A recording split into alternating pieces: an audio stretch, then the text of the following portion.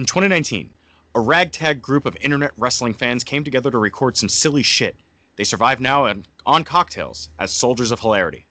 If you can find them, and you can get their schedules together, you can listen to The A-Team. La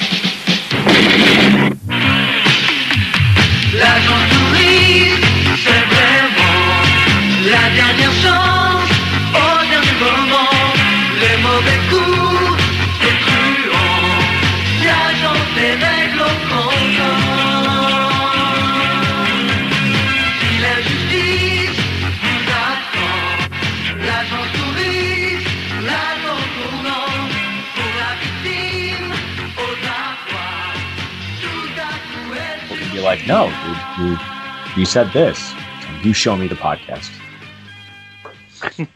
Where is the proof? Where is the proof? What episode of the podcast do I say the things on? And we will find out the answer to those questions and more, ladies and gentlemen, here on the Rogue Opinions podcast.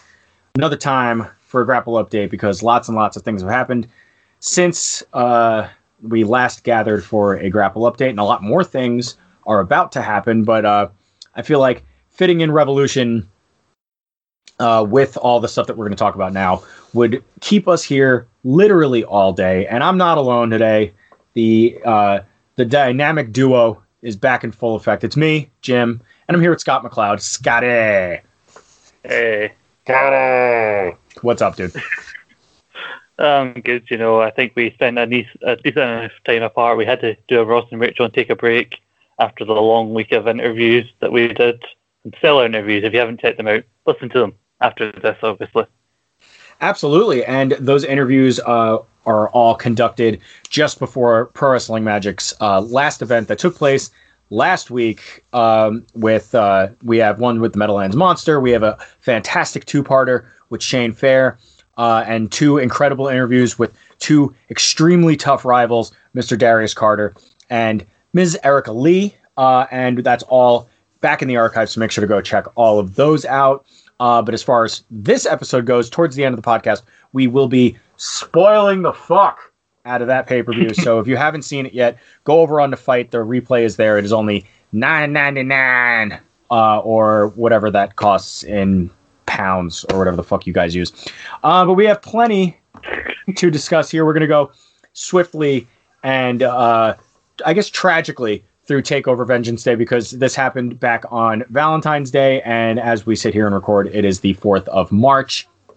So we're going to go quickly through this. Did any match really, before we talk about what happens to the women's Dusty Tag Classic winners later on, will any of the other matches like stand out to you, whether that be the North American title match, the NXT title match, the women's title match, or the men's Dusty Classic finals?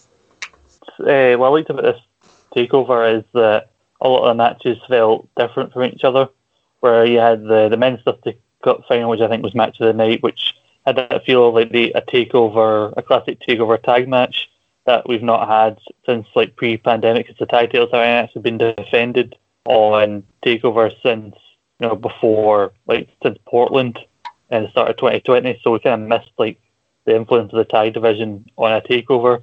And so it's nice to kind of get back to like the great tag matches that NXT can pull out. And that had kind of the kick-out fest that a lot of people associate with NXT, even not in a bad way.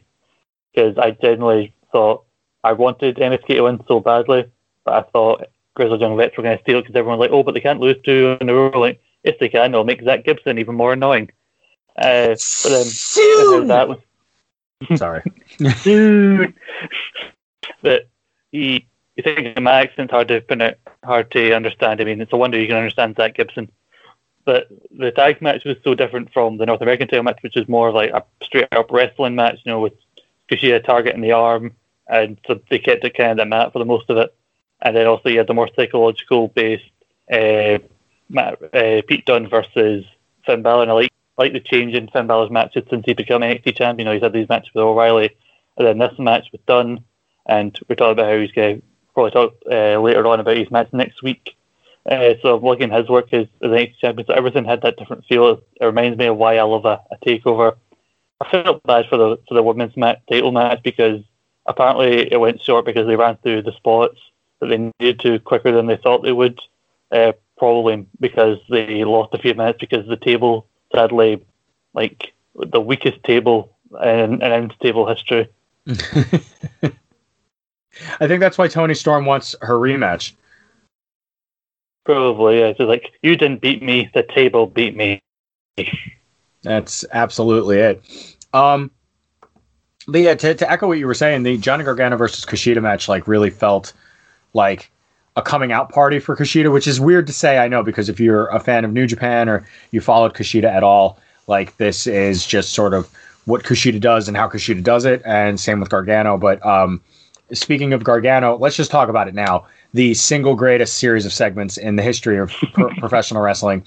The Gargano way, the Gargano family, I guess, all decided to go to family therapy after Austin Theory was abducted by Dexter Lumis just before the beginning of Gargano versus Kushida. And when it opens, Austin Theory is just going, "You lied to me. This isn't Chuck E. Cheese." And I related to him. I related to him so heavily. And then, of course, Johnny Gargano gets kicked out, and he starts texting his thoughts to his wife, and she tries to make them sound like they're her ideas, which was fantastic. And of course, you had Indy Hartwell just being like super like psychosexually like into like when Gargano makes her like hand over the notepad, and he's like, "Yeah, you're gonna hand that over now. You're gonna hand Mrs. Indy Wrestling Lumis," like killed me dead. And then, of course, it ends with the last one where it's just Austin Theory and the therapist alone. And she says that she spoke to Dexter Lumis earlier in the day to prepare for the therapy session, and apparently he said that he's a terrible eater. That Austin Theory is a terrible eater, has awful manners, always is cutting his t-shirts to show off his what did she say, like moderately good abs or something like that. Something like that. And then so he starts to cry, and he runs out of the room calling for Johnny Gargano. Gargano comes in. "What did you do? What did you do to him? What did you do?" And then when everyone clears out, he pays her and then takes $100 back and goes, "Arcade money. Hey, buddy, we're going to Chuck E. Cheese." So good. Absolutely excellent. Take me through your thoughts on what is in the running for best segments in wrestling history. Oh yeah, 100%. A lot of people don't like this version of the way, like the goofiness of Johnny Gargano at the minute. I love it, and this is kind of the reason why stuff like this. What I loved about the Lumis segment was they're just walking, and how seamlessly he just sneaks up behind Theory and just he's gone. But then I know a lot of people didn't like the fact that meant the way wasn't there, so Johnny just beat Kushida kind of cleanly, and I can see people's objection. I kind of, as much as I would like to see Kushida with the title, this kind of looks like it's meaning that Lumis is going to take the title, which I'm also okay with, because I think Lumis has been due to have a title program for a while. But the actual time between Indy constantly chiming in with like things with lines that got a little bit more and more sexual as the segments went on, like, you know, he just wants a friend. You're like, "I'll be his friend with benefits," and like, "Good Lord," and you keep it in your pants. and they revealing that he paid the woman off at the end, just that she just shakes her head at him. The fact that Austin Theory, we described his 3 days with Lumis. Oh, we just hung out, ate a lot of cereal, we just watched cartoons, just bros hanging out. Just two bros hanging out, broing down. So good, so good. But yeah, I mean, obviously, it's like one of the best segments of all time. The only thing that could beat it was over on AEW, and we will get to that in a moment. MSK versus Grizzled Young Veterans got a 4.5 from Big Dave, as did the main event. So, this was what some people were calling a sort of return to form for the NXT takeovers. Not that any of them have been overtly bad. It's just it seems like they've now found their footing in the current sort of setup here. So why don't we stick with NXT and we move over to this week's edition of the NXT TV program. The, believe it or not, 35-year-old Tommaso Ciampa and Timothy Thatcher took on the current reigning and defending NXT Tag Team Champions of the World, Mr. 1, Mr. 2, Oney Lorcan, Danny Burch. And this match was like okay, I guess. I mean, it was up against the Shaq match. So, I mean, like, you had to put something out there because you're both on at the same time. But the thing that was most intriguing about this entire thing was that Imperium came out, stood on the rampway. I mean, minus Walter. Obviously, he's still over in the UK doing his thing. But Imperium stood up on the rampway, and it distracted Timothy Thatcher. So do we have a possible, reuniting of Ring Conf here in NXT US, do you think? Or what do you think? I'm interested to see that. I think they're maybe taking this from because they've announced a takeover for Mania Week, like the Thursday. They SmackDown's on the Friday, and they got the 2-day WrestleMania. So to the day after, like the go home NXT, there'll be a takeover. And I wouldn't mind like getting Imperium versus Ciampa and Thatcher. I mean, that's where they do the Thatcher turn and maybe joins them again. Kind of similar to when Roddy joined Undisputed Era a couple of years ago at the Mania takeover. So I was interested to see where this goes, and it kind of, as good as this match was, it kind of sucked. That the reason it had to happen was because obviously I think it's Wes Lee of MSK, formerly Dez, I think, injured his hand. Legit broke his hand, so they couldn't do the tag team match that they wanted to do. I think they wanted to do both Dusty Classic winners getting their title shot on the same night. I'm hoping that he'll be back for Takeover, because I think these guys could have an equally as good tag title match, tag match to what MSK had with Grizzled Young Vets. Because I think what was good about this match is that Lorcan and Birch, aside from War Games and winning the tag titles, for the last couple of months they've just been at the side of Pete Dunne. And so I think people forgot how good of a tag team they can be, which is why they needed this match, and hopefully they'll get to have the match with MSK sooner than later. Yeah, I'm hoping that Wesley really heals up soon, because I thought I noticed something during the TakeOver match where he was sort of favoring his hand a little bit. And then, of course, they did the angle on the following NXT. So, yeah, hopefully he gets back soon and they're able to win the belts at the big TakeOver. So then we get a very snazzy dressed Roderick Strong. He comes out to try and talk to Adam Cole, but obviously Finn Balor's like, that's not going to happen because, he's, he's not going to come out because you don't know how to get him to come out here. So Finn says that he'll offer him a title shot next week. So hopefully that way Adam Cole will come out. Roderick Strong gets in Finn Balor's face. They jaw jack a little bit. Finn Balor says that you need to stop being a follower, start being a leader, start being more tenacious, and before he can finish what he's saying, Roderick Strong fucking decks him. They start to brawl a little bit. That leads into a match later on. Yeah, so what'd you think of this segment overall, though? Is Roderick Strong doing anything for you at this point, or is he just sort of there? He didn't really do anything for me in this promo segment, because I don't think Roddy's been the strongest of the Undisputed Era in terms of promos. The match later on was good, but the promo was kind of there. It set up what it needed to for later on. I really wish Finn Balor would stop holding the microphone the way he does. He's about to spit bars. He's holding it a weird 90-degree angle. Maybe it's because of his jaw or whatever, but he just holds it at the side, and it doesn't look great for him, especially when you hear him talk like that with how thick his Irish accent is. You think he puts that on at all? You think he maybe his Irish accent's a little less pronounced, but he throws it up a little bit more just to see how fucked up he can make it? I think if the Irish are anything like the Scottish, I think if he's trying to seem like he's angry about something, and his accent becomes thicker, because I found that the angrier I get about something, the thicker my accent gets. I think you guys might have found that out whenever I've went on a bit of a rant on this podcast. And for the most recent rant, make sure to go back and check out some of the tournaments we've done recently, because he's still not happy, folks. He is still not happy. Okay, so I need my warm milk. Well, it's all right. It's on the kettle. It'll be ready any minute.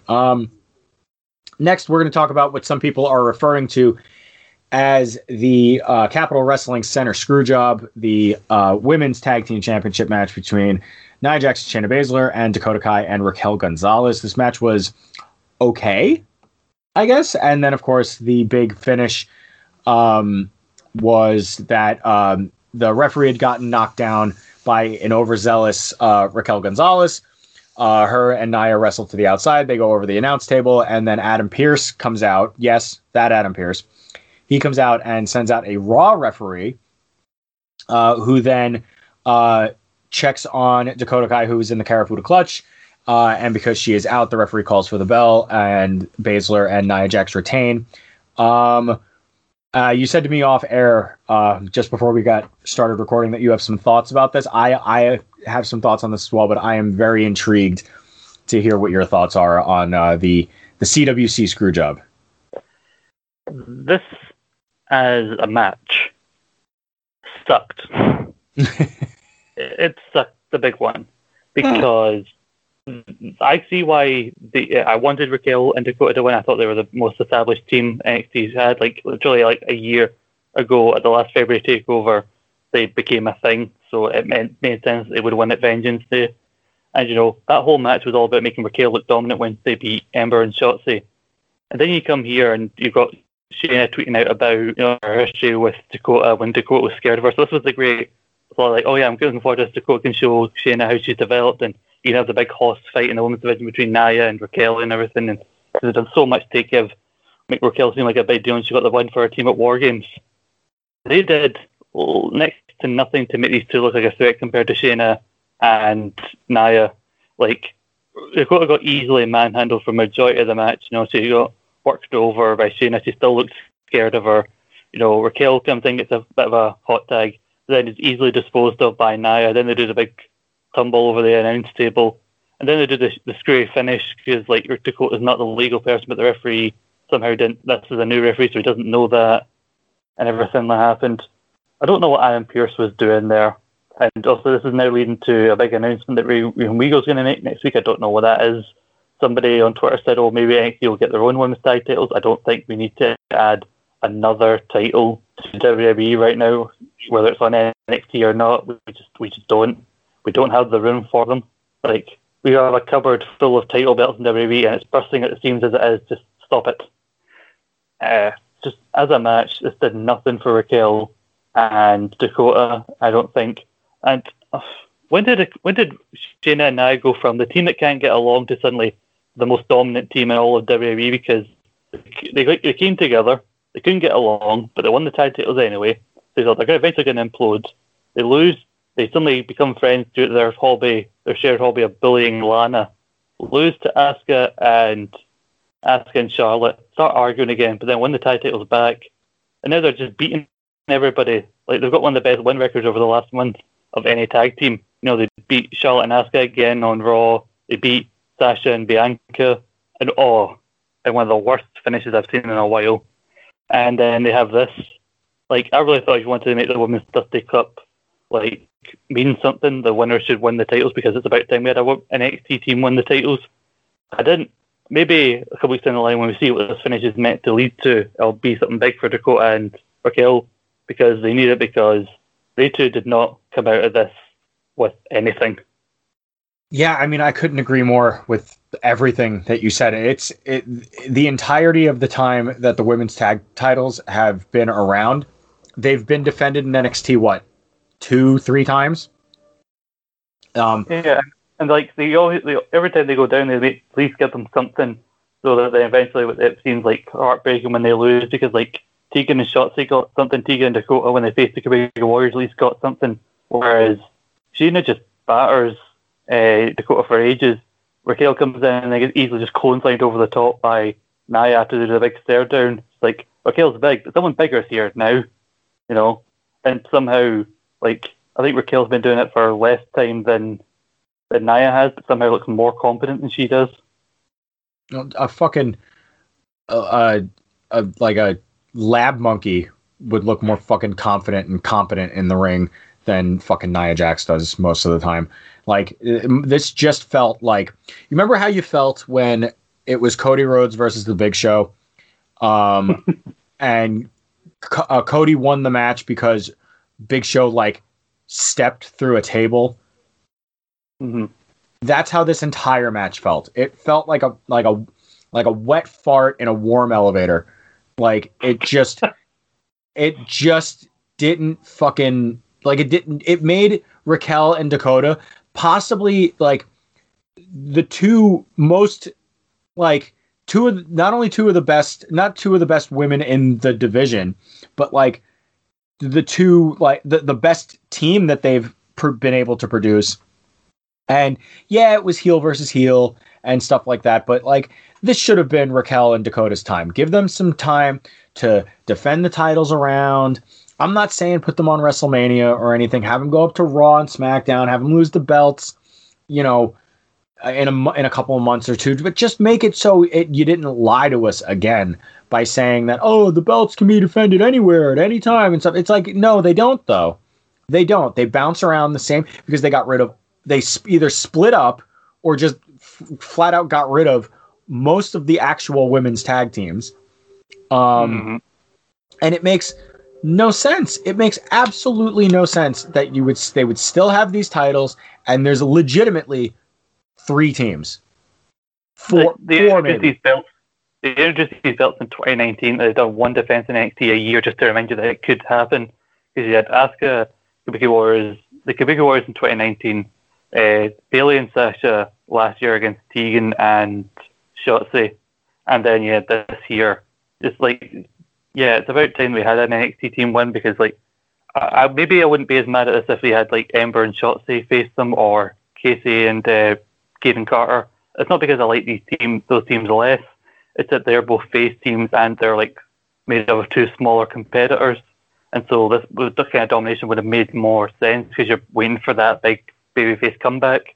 Whereas Dakota, like you said, and Raquel are heels, and much like Shane, and now they're made of a small competitor who's kind of technical and like hits hard and like powerhouse. So this could have been like an even up match, but it was not even in the slightest. Can we talk about the Elimination Chamber title defense for a second? Sure, yeah. I was actually intrigued to see what happened because I did a preview stream with ESSR and I even said to them, like, this is the most interested in the women's tag titles I've been in a while because, yeah, this match, you knew that the winners of that would go on to face Raquel and Dakota. Apparently, Lana and Naomi still have a title shot at some point. Who cares about Lana? But I thought, oh, this could be interesting. Also, the whole thing of Sasha and Bianca, we do a million miles away that these two were going to be the opponents at WrestleMania before they confirmed it. So I thought them two win the tag titles and lead up to Mania could actually be an interesting way of progressing the story. But then Reginald comes down, and as much as I love him, he shouldn't have been there. He throws in a champagne bottle for Sasha to use, and she doesn't, and then she gets caught. And then Nia runs up behind her and nudges into her, like, or side made contact with Sasha, and Sasha had to take a bump. And then she hit one of the shittest looking Samoan drops I've ever seen. And that was it. Nia pins the SmackDown Women's Champion, which I'm not happy about because I don't want Nia to be anywhere near the SmackDown Women's title, or any women's title for that matter. Because, like, see, you had, like, I don't know, 2020 hindsight, a lot of smart fans think they can book it better, but, like, how much more interesting would it be? Sasha and Bianca win here, and then they go to NXT, they can't get along, so they lose to Raquel and Dakota. Then you have like some sort of multi-woman match at Fastlane. They lose again, and then that can help further the story for them going into WrestleMania, and it makes the women's tag titles more interesting because all these teams from different brands are going after them. Because like, see what you all about Shane McMahon and Miz, them actually being tag champs actually helped fill the gap leading up to their feud because you had 2 pay-per-views and they led up to WrestleMania, so they could be in tag title matches on both of them. And then they started their feud. Whereas here, it really did nothing for Sasha and Bianca to just randomly lose to Shane and Nia. Yeah, no, it definitely didn't. Where's that milk? It definitely. Where's that milk? It definitely made them look sort of like geeks, like just like dopes. Like Raquel gets made unconscious by falling over a table, and then Dakota just gets her ass kicked by Shayna Baszler again, and then Adam Pearce comes out, sends a Raw referee down. Which, come on, like, what? Why? Like, what is the point? Like, I get. we supposed to believe that they weren't sitting in the back right before they went in front of a monitor, and that this referee and Adam Pearce weren't aware of the blind tag? I just don't know, dude. It's like I like having questions in my wrestling, but like, excuse me. This just felt like they had 2 minutes to finish their homework right before class started, and it was just not good. But I guess we'll see where it goes. Anyway, so we move on swiftly, or we swerve over swiftly to the studio where Isaiah Swerve Scott cuts a promo, a pre-tape promo that I thought was pretty good. It was cool to see some character work out of him, where he described that Leon Ruff got like all the opportunities and he doesn't deserve them, and like Isaiah Swerve Scott doesn't ever get any opportunities. You know, forgetting that he got like I don't know 3 cruiserweight title matches. But anyway, he says he no longer cares. So Isaiah Swerve Scott full on heel, boo boo boo. Then you get LA Knight coming out with the old SmackDown Live graphic, but it's his name instead of. Am I the only person who noticed this? Because I've listened to a couple podcasts today, and nobody has mentioned the font for LA Knight. It looks like you mentioned it. Huh? You mentioned it, yeah. Yeah. It looks so bad. And he says the same thing. He's the last of dying breed. Blah blah blah blah blah blah blah blah blah blah blah. And then Cameron Grimes took on Bronson Reed 1-on-1, and of course LA Knight came back out. Actually, it's funny. The William Regal finds Cameron Grimes backstage, and earlier in the night, and he's just back there trying to like change the name of the arena, and the poor like production guy is like, "Oh, has that been cleared?" And he's just like, "Don't worry about it. It'll get cleared. Don't worry about it. I'm Cameron Grimes." And Grimes then gets like pulled away by William Regal and told that he has to face Bronson Reed. The match is not going according to plan. I think Cameron Grimes is one of my favorite wrestlers at this point right now. The $1 Million Man, the $1 Million like hillbilly thing is like killing me, and I absolutely love it. Do you love Cameron Grimes just as much as I do? Totally. Like the new they had that weird music video for him at Vengeance Day as well. That amazing music video. First of all, sir.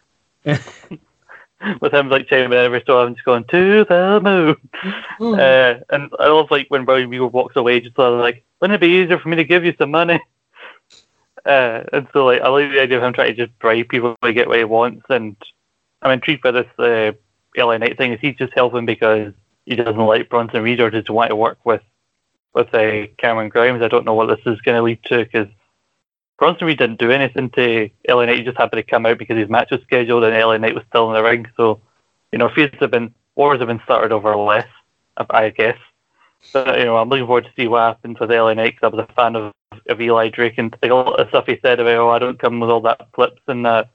Like, I've heard Eli Drake talk about that before. Like, he's very fond of like just telling a story and like character work. And so I think he'll be more of a Finn Balor style like wrestling match than like some of the other guys, like Johnny Gargano or someone like that.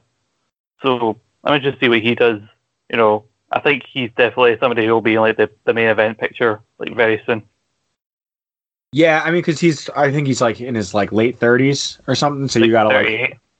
so you gotta like pull the trigger on this guy like as soon as possible. I mean, I wasn't very. Like, I obviously knew of Eli Drake when he was in Impact and stuff. I saw, like, a thing or two here or there, but I never really paid too much attention. Is a lot of this sort of a rehash of what he was doing over there, or is, like, a lot of this new? Like, what's the difference here between LA Knight and Eli?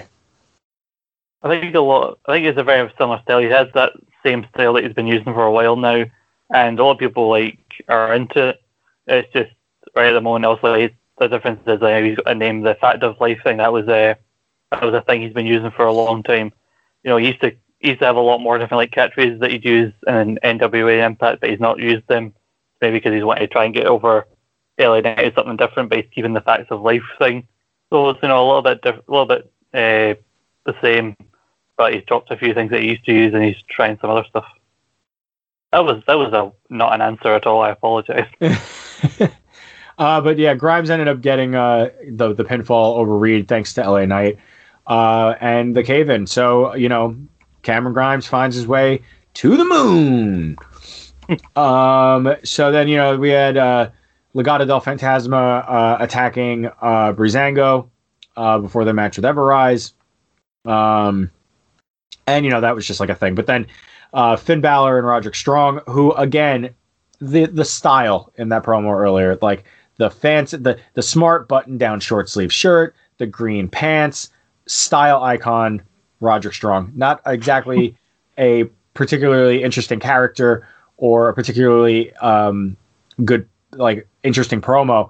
But this whole thing has a bunch of story implications because of the breakup of the Undisputed Era.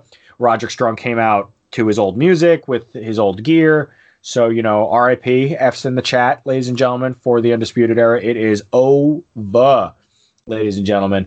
But the match that Finn Balor and Roderick Strong had was awesome. It was really, really good. It was non-title, as far as I remember. Mm-hmm. And then while Balor ends up catching Strong with the coup de grace and the 1916 for the victory, Adam Cole stared down the NXT champion from the stage as we went off the air. What did you think of this? Frankly, it was always going to be very, very good because Strong is a very good wrestler, as is Finn Balor, or in the words of Edge, he is, quote, operating on a different level. And that was, again, on display here. So what did you think of Balor and Strong? Yeah, it was very good. This, again, working that similar style that Balor's been working recently since he started his NXT title run, and Strong fit in very well with that. Because Strong's a very hard-hitting guy, and also he does the spots where he runs across different sides of the ring and elbows you in the face, and also you pay more attention to that when it's on someone like Balor, because also we know about his broken jaw and things like that. I'm intrigued to see what happens with Strong going forward, because he's not the most interesting on his own, and I know the main story coming in, this is probably going to be between Cole and O'Reilly, and I feel like he's going to be left at the side of everything and to be kind of forced to start from the bottom again, because he was okay when he's feud with Bobby Roode before he joined the Era, but everybody can agree that him joining the Undisputed Era was the best thing for him. And also he's not had a big singles match, I don't think, since he fought Loomis at the Great American Bash, so it's nice to see him and Ali a big time singles match against the NXT champion. I'm looking forward to Cole versus Balor next week, because we got that, and Io versus Tony Storm, which I'm assuming that because next week will be the Fallout show from Revolution, they want to put together a big episode of NXT, kind of draw people in for next week. But I just thought it was weird that they were having those matches on free TV when we've already been announced that there is going to be a Mania week takeover where those matches could easily have happened.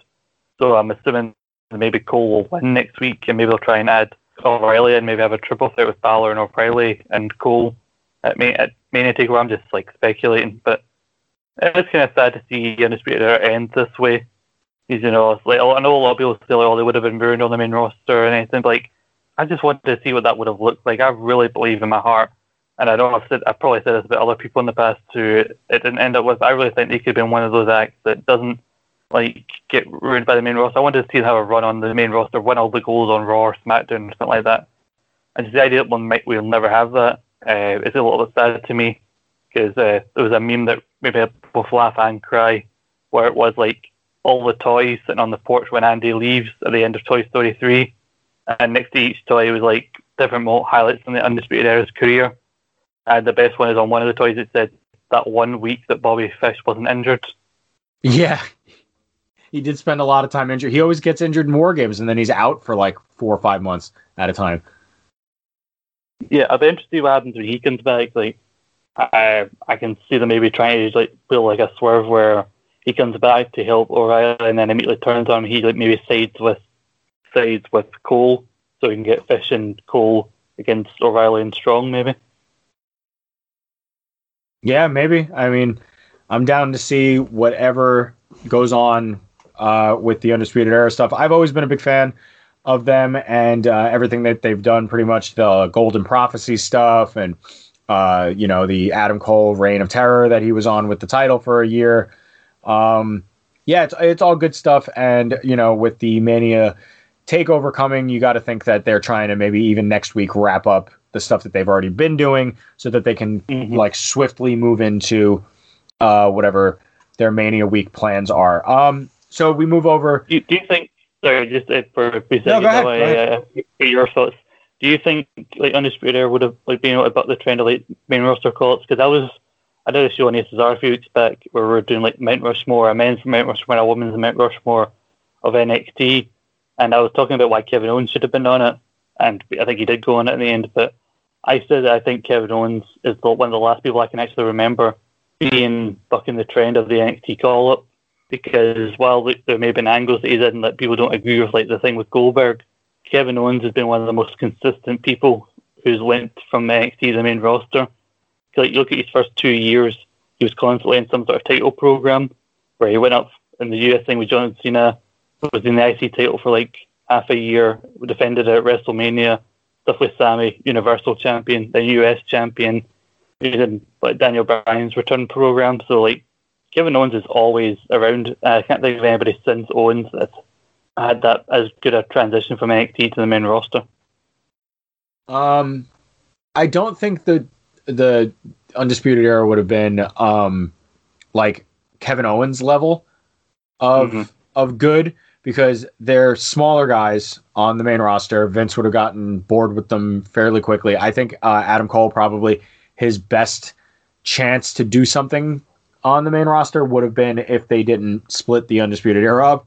But I get them wanting to do it because Bobby Fish is still injured. They don't want to have him come back as a singles. So, you know, maybe the other, him and Kyle O'Reilly. I mean, there's a lot of stuff up in the air at the moment with them. So we'll just have to, I mean, it's going to suck that we may not get that sort of run. But I mean, we've seen also that the main roster doesn't really tend to give too much of a shit about the continuity in NXT, because right in the middle of the biggest feud in NXT history to that point, Tommaso Ciampa and Gargano got called up for like 6 weeks as a tag team. So who cares? You know, like they had like apparently all the stories about NXT writers and main roster writers going back and forth on Charlotte Flair, and which is why her NXT Women's Title wasn't really what it should have been, like, because like there were NXT people who created people who said that Rhea should have just won at WrestleMania in the first place. So yeah, I agree there is that disconnect, because I think Cole was one of the one out of the four who had been fighting on the main roster regardless if he was singles or part of the group, whereas I think the rest of them needed to go up and be introduced as part of the group.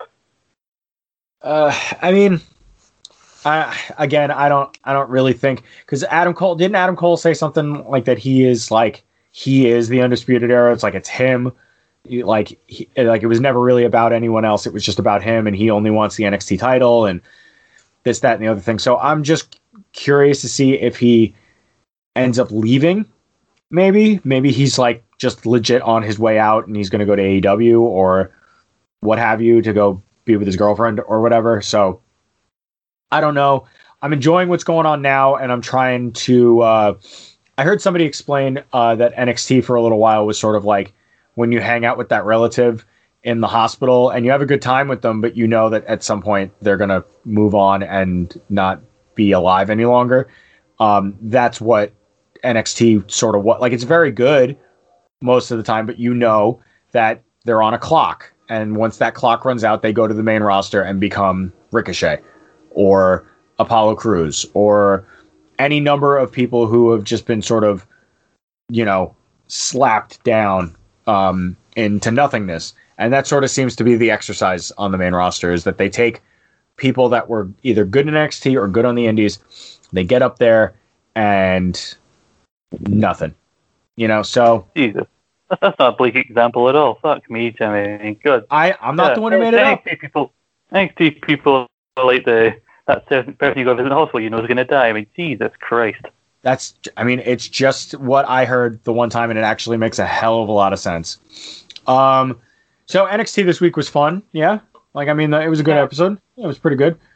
But then over on AEW Dynamite from Daly's Place in Jacksonville, Florida, we had quite the episode. They call it the Crossroads. It was the prelude to Revolution this weekend, Sunday, March 7th on pay-per-view. And we open up the show with Shaquille O'Neal and Jade Cargill versus Cody Rhodes and Red Velvet. And wow, was I sort of blown away by how entertaining this match was. I was not expecting to like it as much. I was expecting it to be kind of crap. And it was just entertaining. It was just flat out entertaining. It felt like a fun celebrity WrestleMania match or something, because Shaq had his working boots on. He was there chopping the hell out of Cody. Cody picked him up and scoop slammed him, and Cody ended up diving up over the rope and put him and Shaq through some tables on the outside. Jade Cargill was better than I thought she was going to be, even though you could sort of see that Red Velvet was sort of coaching her through. But yeah, I just loved so much about this match and this show overall that this was just a lot of fun to watch. And I mean, Shaq is 48 and he looks to still be in fantastic shape. He doesn't move exactly as well as you would hope, but that's from destroying his legs playing basketball for 20 years or whatever. So overall, I think this match sort of just over-delivered. What did you think? I wasn't sure what to think of it going into it because I still don't know why it was happening. Like, Jade Cargill just shows up one week after Cody loses the TNT title, says that, oh yeah, well, I'm bringing in Shaq to fight you, and you're like, why? And then we wait ages for Shaq to eventually come to AEW. He says that one week to Brandy, you should take some tips from Jade, who honestly she should, because in just one match I find Jade more entertaining as a wrestler than Brandy. I'm sorry, I'm just not a fan of her. And then Brandy just throws water in his face because she is the Stephanie of AEW. Because one minute she's this nice, wife of Cody, then hey, I'm gonna stand by Cody, but don't think of me just as Cody's wife. And I'm friends with Red Velvet, but now Shaq said something that's not hurtful but true, so I'm gonna throw water over him which actually makes me look like a bigger dick. So I'm kind of glad that Red Velvet was in her place. And I remember, and it's going to sound harsh, but I've seen some of Red Velvet stuff on Dark.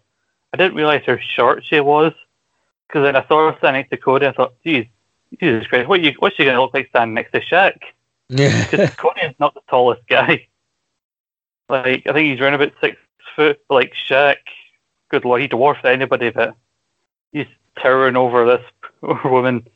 And Shaq comes out, and I know there's all these memes out there, weird facial expressions that Shaq's pulled. What Shaq came out as if someone just got him out of his bed 5 minutes before AEW went on air, and he had to get out of bed to come do this match, because he looked good in the match. The table bump was great.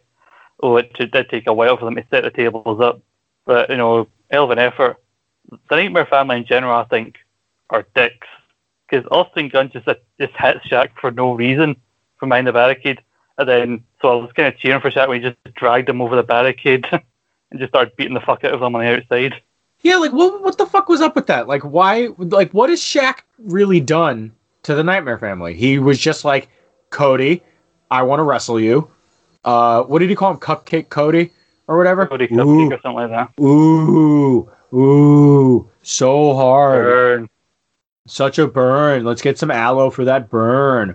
Ooh. I mean, Ooh. there are bigger things to take shot at in Cody. One of them was right there on his neck. I don't hate the neck tattoo. He gets so much shit for the neck tattoo. Yeah, it's dumb, but he's a grown man. He made a decision. Good for him. I've been saying that Arn Anderson's a dick for months. Since he pushed Lance Archer off the top rope at Double or Nothing with no provocation. It just runs through the Nightmare Family, just hitting people for no reason. Honestly, arseholes a lot of them. I'm glad Jade and Shaq won, but because I see a big upside in Jade Cargill, and I know a lot of people in AEW apparently do as well.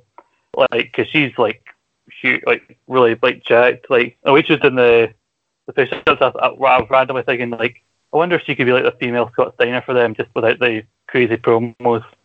I thought about this one before we started recording. There's a bit with Shaq in the ambulance. To quote Shane McMahon, which way did he go? Which way did he go? He's how do you lose somebody of Shaq's size? Maybe Tony just wasn't paying attention. I have no idea. But I mean, Red Velvet and Jade Cargill, they showed in this match, which I was sort of hoping for, was that like Jade and Red Velvet were really gonna like shine here, and they absolutely did. I think Jade needs to stop taunting as much. I get playing to the crowd and everything, but it was like she would like do a hip toss and then do like 6 poses for like the entirety of the time. It's just like, move, keep it moving. Like, you can stop and taunt, but like wait until you do something that's like necessary. Red Velvet had a lot of fire here. She really stepped up. I like JR. Sorry. No, go ahead. I like JR's reaction to like they announced they announced Red Velvet as being straight out of your mama's kitchen, and JR's like, that's my favorite hometown ever. I gotta laugh at that. And so the way you talked about like Tony not paying attention, I just imagine Tony Schiavone going backstage and getting yelled at by like 20 cans, like, how did shit get out? Tony, you were supposed to be watching him. Tony, you had one job tonight. One. So I mean, you have 2 jobs. You yell about Sting, and you watch Shaq, and you couldn't even do the second one. Yeah, I mean, Jesus, we'll get to Sting in a sec. This was great, and there were nitpicky things about like the tables and a couple of the taunting things and just little things like that. But honestly, this was so much fucking fun to watch that I couldn't have been happier watching it. The first 90 minutes of the show were like really spectacular, but they didn't give anything a chance to breathe. But we'll get into more of that in a minute. Next up, we had 67-year-old Tully Blanchard and FTR taking on Jurassic Express. Blanchard started the match with Marco Stunt. They come out with the old NWA titles, like the US title, and then like the tag belts. He had the coat on. James J. Dillon came out from catering, and he was looking fantastic on this show. He even used the shoe. Tully Blanchard even fucking like, it was just insane. He teased doing a tope at one point and then like strutted away from it. Like, good on you, Tully. I mean, he looked great. He moved so good for a man in his 60s for this match. I mean, there's another. This is like maybe my favorite 6-man tag in like a very, very long time.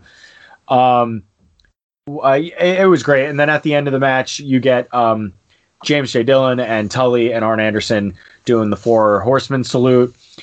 Shawn Spears is back as well with a ridiculous blonde mohawk.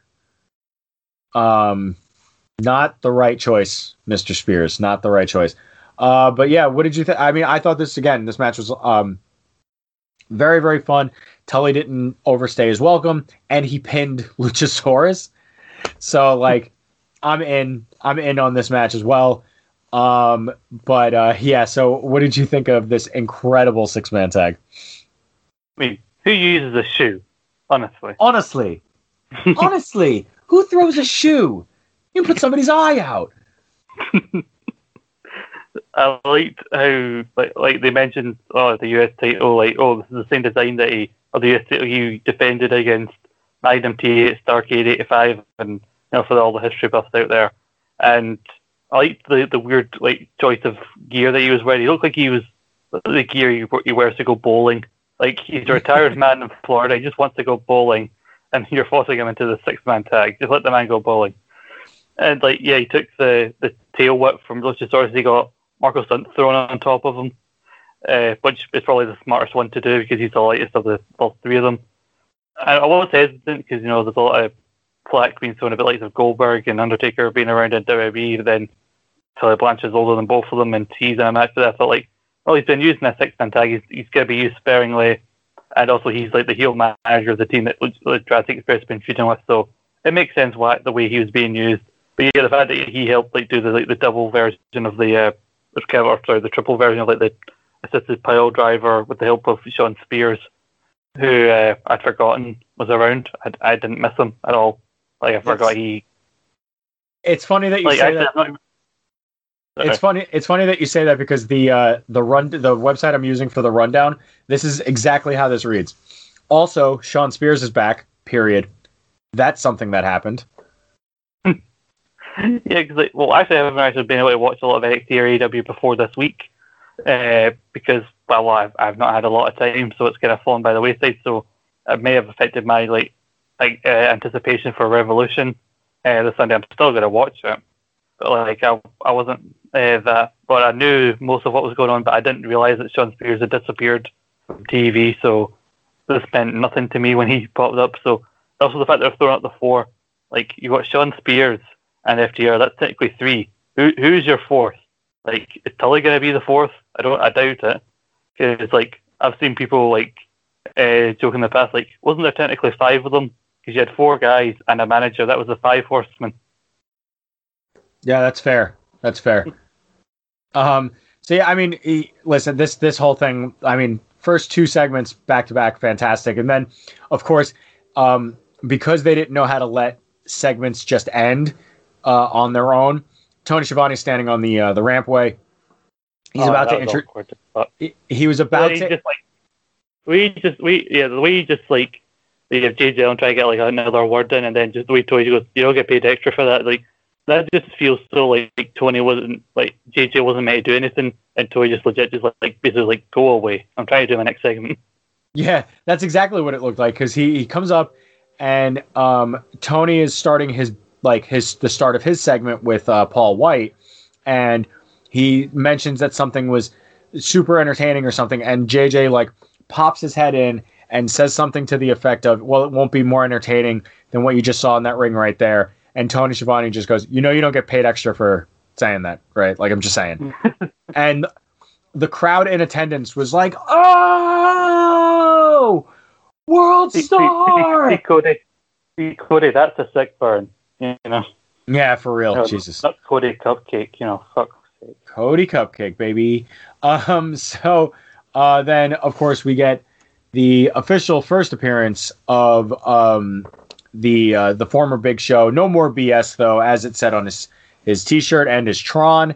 It is Paul White, and they're there to talk about AEW Dark Elevation, something that I'm sure all of us are looking forward to significantly, and that we will all be watching. We won't. But then Paul White mistakenly calls Revolution Evolution, and which is the most Paul White thing. And then he mentions that they're going to be signing a Hall of Fame worthy talent that's going to dramatically help AEW moving forward. And that's, another mystery that we got going on going into Revolution. There's the 6-person the ladder match we don't know of. Apparently there's a mystery team in the Casino Battle Royale. Yeah, well, according to Wikipedia, the always reliable source of information, that has 14 teams plus a TBA, and if 14 teams not enough, you have to get 15, and that makes it all around an even 30 people in this match, Mm-hmm.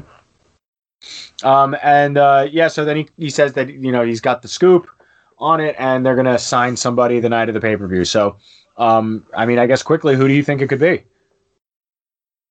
Because I'm trying to think, you said they have a lot to offer to AEW, and it depends what your definition of a lot to offer means, because clearly they think Sting has a lot to offer, and I would disagree.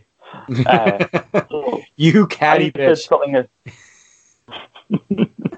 You catty bitch. Get your goddamn milk. Get your milk. I'm not even sorry about that. I don't care. So what was I going to say? Oh yeah, I've said it was friends in a different group chat that as a joke I said, it's going to be Batista because he said Evolution, and also he said Hall of Fame level. So I thought maybe somebody who's not actually in the Hall of Fame but should be, and Batista should be in the Hall of Fame by now because he was meant to go on last year. And then I actually started thinking about I'm pretty sure his Instagram, his last tweet was getting a new tattoo, and he's in Florida. So part of me is is it Batista? Because legit, I can't think of anybody. I've seen the best other person I could see it being, even though given his connections to WWE, you'll probably end up signing with them a new deal. But someone said Christian showing up in AEW, which I wouldn't be against. I think he could actually add something to there, especially if he's been cleared to wrestle. Yeah, for sure. That would be interesting as hell. I heard speculation that it could be like Okada or something, someone that's not usually around in the States or whatever, and never really got that big run in the States. But I mean, I'm interested to see whoever it could be. I mean, their roster's pretty deep as it is right now anyway, so it literally could be fucking anybody. It could just be anybody. Like Punk, somebody was missing Punk about who he likes to go to AEW, and Punk just responded, "I think they should focus on who they have right now." And when you think about it, they probably should, because like in the last couple of months they brought in Stein, they brought in Big Show, now they're announcing somebody else to come in. Like, it feels like recently they've been really focusing on like, oh, look, so and so showed us, or like this person's coming in from Impact Wrestling. So, like, you've got quite a deep roster as your Revolution card is clearly showing.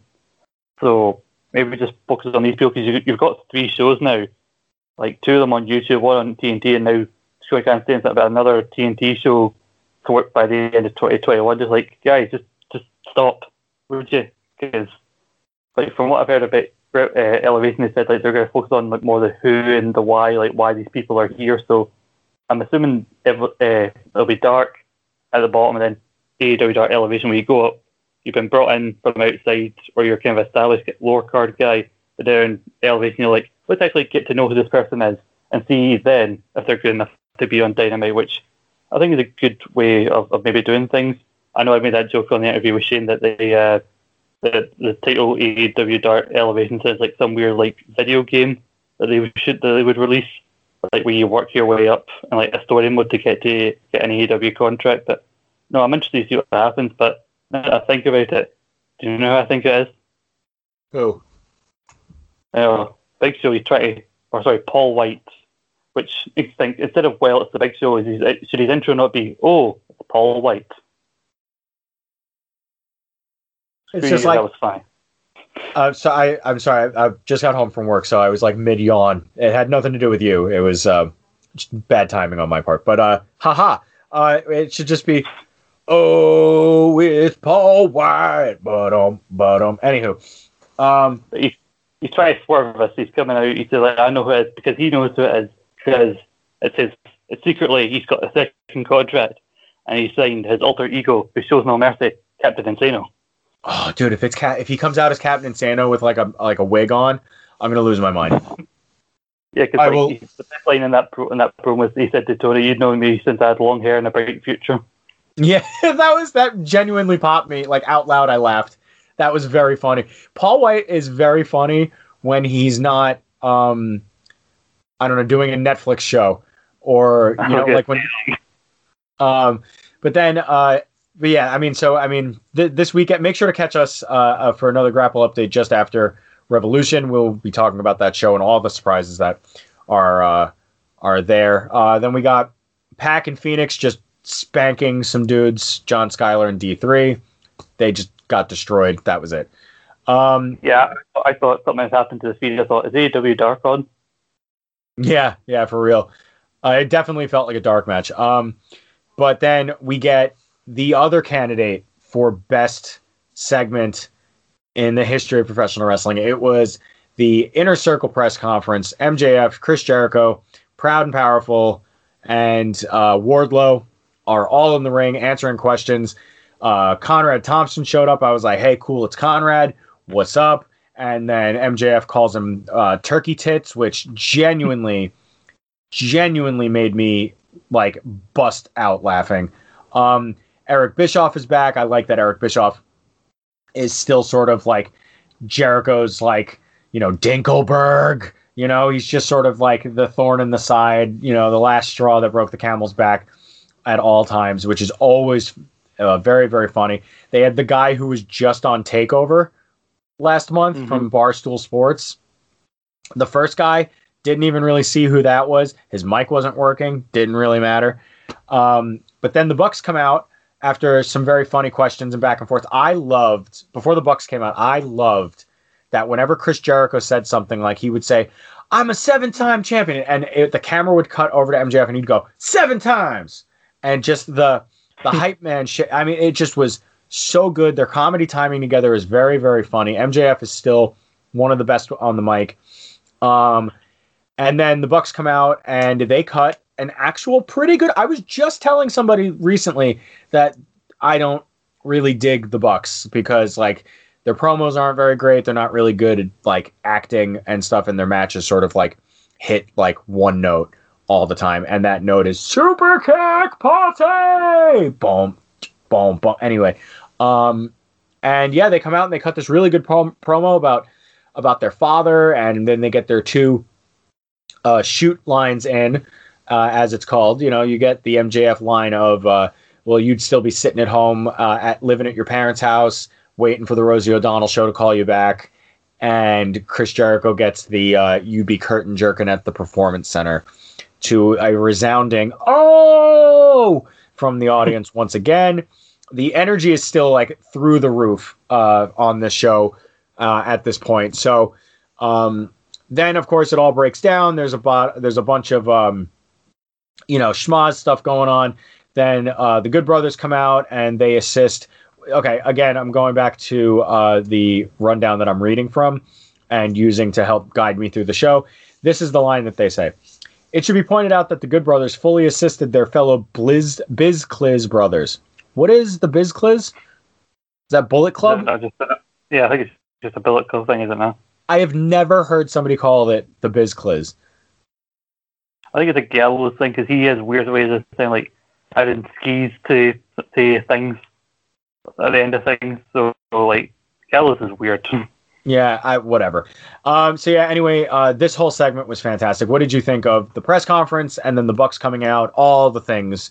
If anything that I didn't mention stood out, let us know.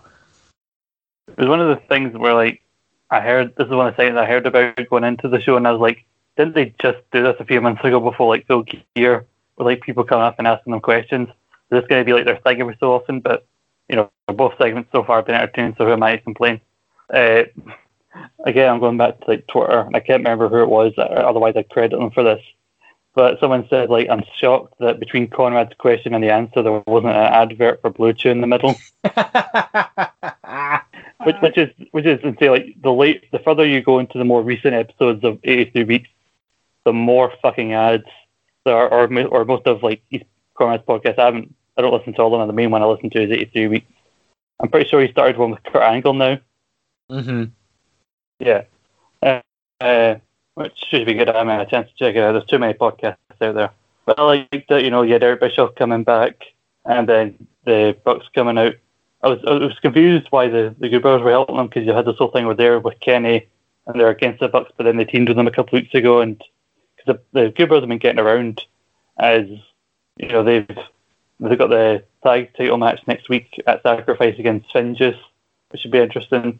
I saw a thing that was going around before the tag title match being Proud and Powerful and Bucks that there was a consideration for like Proud and Powerful to win the tag titles and face MJF and Jericho, and to have like a grudge match at Revolution between the Good Brothers and Bucks.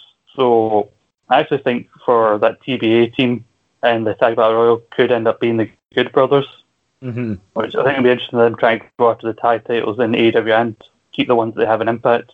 Like, I think it's between them showing up as a surprise, or maybe having Proud and Powerful win the tag team battle royal, because to then maybe if MJF and Jericho win the tag titles, then that could take us the story of the Inner Circle. Like they're the ones that most interest me. You also got Pac and Phoenix as a team. I didn't realize that Penta was in the ladder match again, because I haven't seen the last couple of weeks. I legit thought Penta was still injured, and that's why those two were teaming together. Oh yeah, that does make sense.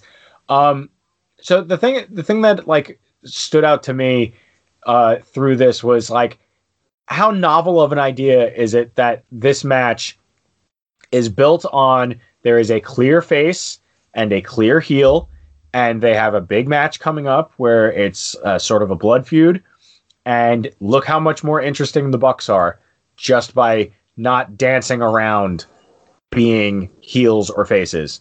Just they have a side, they have a match coming up, and that's what they're gonna do. You know what I mean? Like it really just it makes more sense to me that like that's why this is working better. Do you agree? Yeah, definitely, because the Bucks aren't as much as big a fan base as they have. They are not immediately likable because so often in their promos they have those kind of shit lines where they mention like stuff like the PC and the Rosie O'Donnell show, or like stuff like that about guys past, or like times that they've got fired in their career or whatever, and like the time they called Time and Page a jobber in ROH, like sometimes lines like that when they're maybe the face don't always work and can kind of make them look like dicks, especially given that part of their interest is them having money shot out with their faces on it. So again, it's not always the most humble faces, but you know, nothing like having your dad get beat up to make you the good guy. And like, because the best thing about that is like Cultaholic saying like, if you saw Papa Buck and nobody didn't already know he was the Young Bucks dad, it would have been so obvious. Yeah, I heard somebody say on another podcast that like, if you've never seen Papa Buck before and you just sat down with a pen and paper and you just drew what you thought Papa Buck would look like, that's exactly what he looks like. But yeah, I have a crazy hack wrestling theory for you. You ready? I'm sitting and waiting. Okay. What if the Good Brothers helped out their Biz Cliz brothers? Ugh, I hate that so much. They helped out the Young Bucks to get them to dive off the stage through tables, not through Jericho and MJF, but through other members of the Inner Circle, so it would weaken them to lose the belts to Jericho and MJF.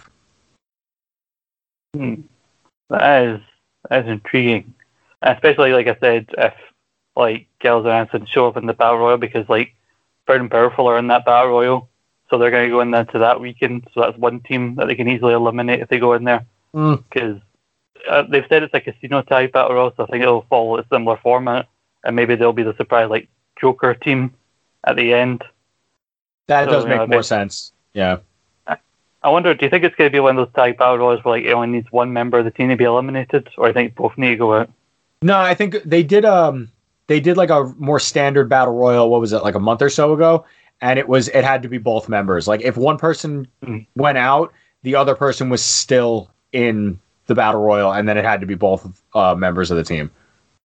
Yeah, because I don't often like the ones where it has to be one of them. Like we covered one a couple months ago back at Armageddon 99 on the Retro Review, where Armageddon 99 where the Acolytes won.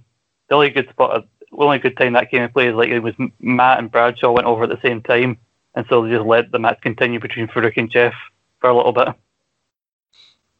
Yeah, Jeff got like lodged 3 feet in the air to the outside.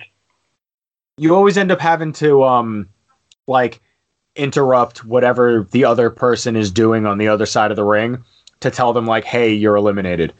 And it always comes off clunky. It's always so awkward. Yeah, it's just clunky and awkward.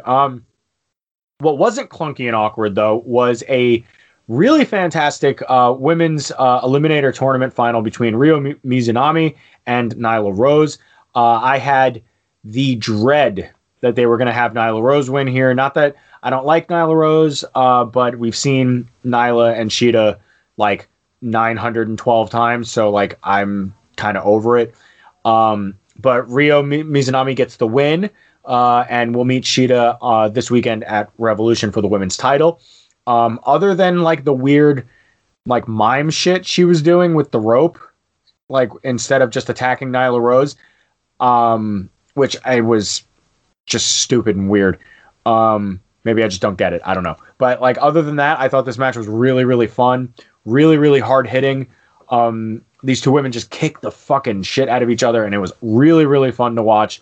And we got a fresh matchup at the pay-per-view. And after the match, when Shida gets in the ring to present the trophy to Mizunami, they shake hands and then hold hands, and then Mizunami attacks Shida, tells Shida to attack her back. She does, and plants Mizunami on her backside. And that's our match for Revolution. So what did you think of the women's eliminator tournament final and the announcement of the match?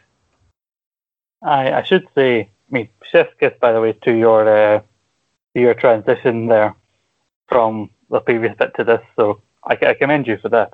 Oh, thank you. Thank you. But I'm assuming, I think my perspective on this some people may not like because, again, I haven't seen any of the matches in this tournament other than this one because I haven't had a chance to watch a lot of AEW in that.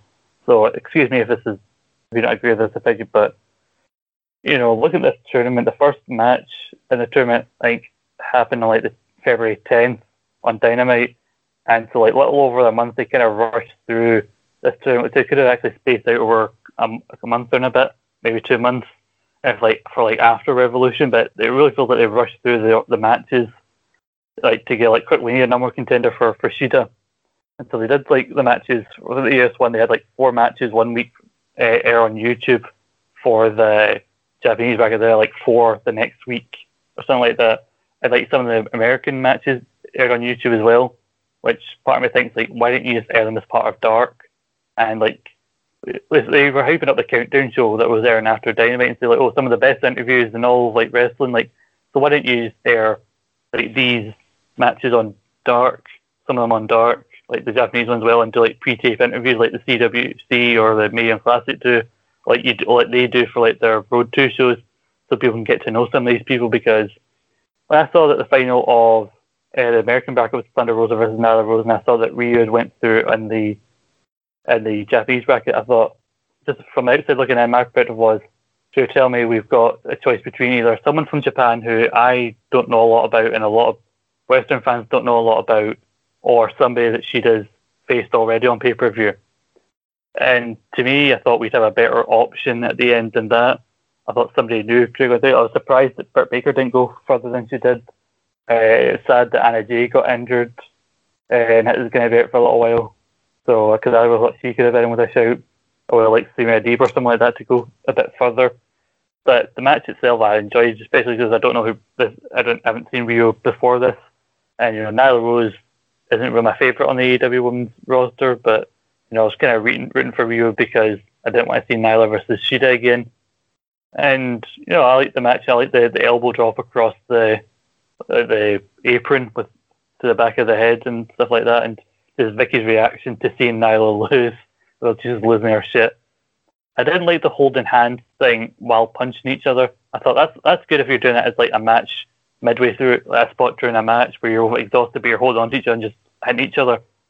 And it ends with Shida standing tall and Ryu on the mat looking up at her. Surely it should be the other way, and Ryu poses with a trophy and knocks Shida to the ground to show I'm a threat to you, and showing other people that you should buy into this match at Revolution. Again, people might disagree with my vision, and if I watch these matches back, some of the tournament matches back before the pay-per-view, I might change my opinion. It's just what I think right now. And I'm hoping this match is more on the scale of being Thunder Rosa and Shida all out, and that's an outsider coming in, but they end up having a great match with Shida anyway, and less Rio versus Emi Sakura, where it's 2 Japanese wrestlers who have history, but they don't tell us about it, and it ends in a lackluster match. I mean, I got pretty high hopes for this after seeing the match on Dynamite last night. So, top marks to everybody involved. Hopefully, the match doesn't end up sucking. Next up, we got another Sting segment. Whatever. I just want to fucking see the match at this point. Stop calling each other out every week. Stop barely doing anything and then running off. I don't even really want to talk about it, to be honest with you, dude. I just want to see the street fight. Yeah, because I heard about the spot with Frankie. It seemed like they give him taking the power bomb. I thought, Jesus, that maybe Sting is going to do more than we think. And then apparently, I think he had some padding on under his gear, and apparently it took a lot out of him doing that spot. And so then that makes me worried. And then he kind of almost fell over during the Scorpion Death Drop when just right before Hook was meant to come in and choke him to try and get him off. Not in that way, but. See, I would have loved that segment. That would have been very interesting. Do you think he paints the head of his dick white and black? Yeah, the head of the Stinger. Anyway, so yeah, that match is happening on Sunday. Hopefully, it is a cinematic contest as well, as people were thinking. Max Caster ends up defeating 10 of the Dark Order, thanks to help from Jack Evans, who fell from the heavens. Not really. He came out from under the ring and smashed 10 in the head with a boombox that Max Caster brought out with him. at first I was just like, did I miss something? Was this on BTE? Was this on the YouTube? No, that's just me being cynical because when Evans gets to the top of the ramp, he is handed an envelope for $4,200 from Big Money Matt Hardy, who vowed to destroy any and all members of the Dark Order to get back at Hangman Adam Page. It never really got out of first gear for me, but it was cool to see two guys that normally this match would have taken place on Dark having like the sort of like pre-main event sort of spot for that. What did you think of this match? Yeah, it was decent. I like the idea because it's like the other guys you got on the landmark for Cody, Sky, Penta, Lance Archer, and so now you got Max in there, and there's still another TBA, so I'm wondering who that might be. Please don't be Sean Spears. That'd be so underwhelming. Yeah, right. But like the idea we got these like big names, so first four big names, and then somebody who's not really got this big opportunity yet. So I like the idea of these two going at it. I'd be lying if I said I could help keep my attention focused on the match and not on my phone. And yeah, I was like, I wasn't sure. Like, is this a thing that I don't know about? With Jack Evans getting involved, and then Matt Hardy came out like, that makes a lot more sense. But I think some people might know this, that Max Caster actually played one of the sisters in the Bobby Lashley segment a couple of years ago. And so I kind of already knew that he won because I saw a tweet out there saying that what a big week for Bobby Lashley and his sister. And then, of course, the main event was overall. Yeah, I really think it was, I know that you want to start off hot and get like the viewers in quickly, but surely it's called Crossroads as well. I know you wanted the big brawl and everything, but like, surely the Shaq match should have main evented, and this should open the show. This felt very arse backwards. Yeah. I mean, it. Like I said, the first hour and a half of the show was like really, really awesome, really, really well done, and then they just sort of petered out because they sort of, it was fun, it was sporadic, and then it just sort of ended, and then we do have a lot to look forward to at Revolution. I have so much hope that this show isn't awful because some of the Daily's Place shows haven't been, I don't know, as good as the other pay-per-views, and I love Revolution. Excuse me, I'm dying over here. I love Revolution from last year so much that I'm hoping the second time around the sun is good for Revolution. Also, we saw Atsushi Onita in the promo package leading up to the exploding barbed wire death match between Jon Moxley and Kenny Omega. Are you into this at all? Like this idea of this exploding barbed wire death match? Is this for you? Is it not for you? Do you not give a flying fuck? Where do you sit on that main event? Hell yeah, I'm all in on this. Like of course it's these two that are gonna have it. It's shocking that a company like is positioned maybe as the number 2 or maybe number 1, depending on your feelings about WWE company in the US or in the world of wrestling, is doing exploding barbed wire death match. And I can see like maybe them moving everybody who's around the ringside up to the upper decks of the place along with the fans that are there for this main event, because obviously if they are going to do an explosion, they want to get people as far away as possible. And I do believe there's maybe a way somehow, like with the barbed wire and maybe the exploding, that they're going to try and write Jon Moxley off for a while, because obviously we're due to have the kids very soon, and I think he is going to have to go back to appear in New Japan soon, because they're throughout April they're going to have the New Japan Cup USA to crown a number 1 contender for his US title, because he did manage to retain over Kenta. Much to my surprise, I really thought everything was being set up for Kenta to win the US title, because like Kevin Kelly said that Kenta had like successfully defended that briefcase like 5 times since they won it, and so technically he's the most successful US champion without even getting to hold the belt, which is shocking. Yeah, wow. And so yeah, like my anticipation for this match actually is like higher than all of the other matches, and it's not against them. It's just like the idea of what this could mean is interesting, because like we talked about it when they had that unsanctioned match at Full Gear 2019, and that some people thought they went too far. They had some people really grasping them to the Athletics Commission, and so I want to see how much further they take it here and how bloody it's actually going to get. Yeah, I hope it does get I hope it does get bloody. I hope it gets, I hope it gives the people that are really, really looking forward to this, something to really hold on to, because it's a big gamble, and I hope it works out for them. So we move on to talk about the prophecy has come true. Bobby Lashley is the new WWE champion. Throughout the show on Raw, he was chasing down Miz. Miz was doing everything he could to try and hold on to the belt for one more night, one more day, something.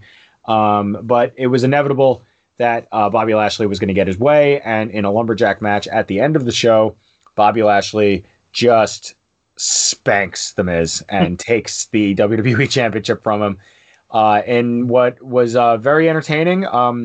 The Hurt Business is great, but it's good for them, not great for me as somebody who isn't necessarily super into the whole Bobby Trashley thing. And, it is what it is. But what do you think of Bobby Lashley winning the belt? And are you just looking forward to that Drew pop at WrestleMania? I like it. I love everything about this. The thing with Lashley losing the US title but not getting pinned to then go into this, I thought was very smart. It's a shame that Keith Lee wasn't in that US title triple threat, because I thought Matt Riddle going into a program with Keith Lee for the US title would have been good, but I don't know what's going on with Keith Lee. I think there's reports he's injured, stuff about him being in isolation or whatever is going on with him. Because if he's in isolation, then surely Mia Yim should, but she was on Raw, Retribution segment. I don't know what's going on. But yeah, a lot of people don't like the idea of the flip-flopping of the title and everything, but using the heel to transition onto another big champion, WWE's been using that since the 80s. They did that with the Sheik before Hogan won the title.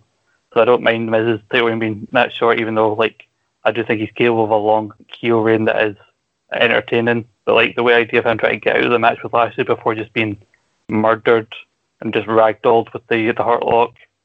I don't agree with people who said that Drew looked weak or when he lost the title the way he did and everything, they built him up as unstoppable. He went through a fucking chamber match and got beat up by Bobby Lashley, who has a better MMA record than Brock Lesnar, who Drew beat for the title. And then Miz came out and attacked him, and Lashley attacked the head and neck of Drew, and then Miz had the Skull Crushing finale, which focuses on the head and neck, and he lost the title. But he didn't just lose that easily. And then Drew had a really good match with Sheamus, where they just battered each other, which actually makes me think maybe them two at WrestleMania would have been a good match. But I'm into Lashley versus Drew at WrestleMania. Maybe Drew will face Miz and some sort of number one contender thing at Fastlane, which gives them a big match to promote for Fastlane, and then you just go straight to Lashley versus Drew, which I hope goes longer than Drew's match with Lesnar last year, and I hope it's more like the match with Sheamus that we got on Raw, where you just let Drew and Lashley have 15 minutes, whether or not you want to put it in the main event at one night or not, it doesn't matter, as long as there's fans there to see Drew batter Bobby Lashley and win the title back and get a pop for it. And the idea of that he would be a 3-time champion in just over a year. I mean, his promo on Raw was I really resonated with, because he's I carried the WWE title, I won the WWE title for a nobody in the Performance Center. I carried this company through a pandemic into the Thunderdome, and I'll be damned if I'm not going to go into WWE. I'm not going to go into WrestleMania and be part of the WWE title picture. Yeah. I mean, it's definitely, sometimes you don't want questions. Sometimes you just want to see a simple story put out in front of you. And I think this is good for Lashley. He's worked really hard for 16 years. So good for him. Good for MVP. I mean, MVP has done really, really good things. Him slipping into bullshit on Raw on Monday was really, really fun. It sort of felt somebody pointed out, well, I've seen it, but I kind of remembered it, but in the feud between Drew and Lashley back at Backlash, MVP said, I knew when you won that title, I would play a role in the outcome. And then he made a deal with Miz for Lashley to help him cash in. So MVP all along did end up playing a role in Drew McIntyre losing the WWE title, which I like that little touch. I know it probably wasn't planned by WWE, but it's one of those little things that I like. And I'm glad that there is actually a big story with the WWE title that's actually I'm invested in going into WrestleMania, because for the last few weeks I've not really known what WWE are going to do with the WWE title or the Raw Women's title. I'm still not sure about the Raw Women's title. But like, I think the consequence of SmackDown being so entertaining the last couple of months is that we care more about their women's title and their top title, and it became really obvious that the two Rumblers are going to go for their titles, which makes you think, what the hell's going to happen with Raw's top titles? I mean, it is good to have questions moving into the biggest show of the WWE calendar, and with a big WrestleMania week planned, the sky is the limit. The only day off, the only day you get to breathe, ladies and gentlemen, that week is Tuesday, because there will be nothing on. It'll be Monday, Wednesday, Thursday, Friday, Saturday, and Sunday, all with shows. You got Raw on Monday, NXT, and then TakeOver on Thursday, then SmackDown, and then, of course, WrestleMania nights 1 and 2. So it's going to be a big week. It's going to be a lot of content. It's going to be a lot of Grapple updates. So make sure to pay attention to all of that. And before we say goodbye, ladies and gentlemen, we have to run down quickly the card from Pro Wrestling Magic's, and this isn't favoritism, nepotism, whatever it is. I was there. I called the show. So, I will have very little to say that I didn't get to say on the table, but I'm going to defer to Scott for a lot of these. I'm just going to run down the card with you guys, and we're going to spoil the fuck out of Pro Wrestling Magic's The Roaring 20s 2 Behind the 8 Ball, which took place last week over on Fight. The replay is still available, so even though we were about to run it down, please go and check it out. It is only $9.99. The show opens up with a really fantastic promo from the Meadowlands Monster. Before we get into the opening contest of the show, what did you think of the pre-taped interview with the brand new Pro Wrestling Magic heavyweight champion, the Meadowlands Monster? Yeah, I really thought it was good. Like, it really just you went straight into the promo, and I liked the new look of the belt.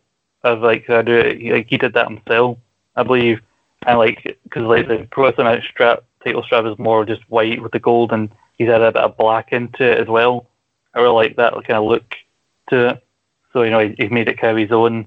And I was shocked that we started off with the world title on the line, because I knew obviously the women's title was going to be main event, but I didn't think the world title would be that early in the show. And also that it went as short as it did. So the opening contest that you're alluding to is for the Pro Wrestling Magic Championship. Meadowlands Monster defends against the longest reigning champion, the only Pro Wrestling Magic Junior Heavyweight Champion in history, Sebastian Cage, with his manager who we are very lucky when he decides to show up, Miambe Miguel Sosa, a.k.a. White Henny, back in the building. I love White Henny. I love him so much.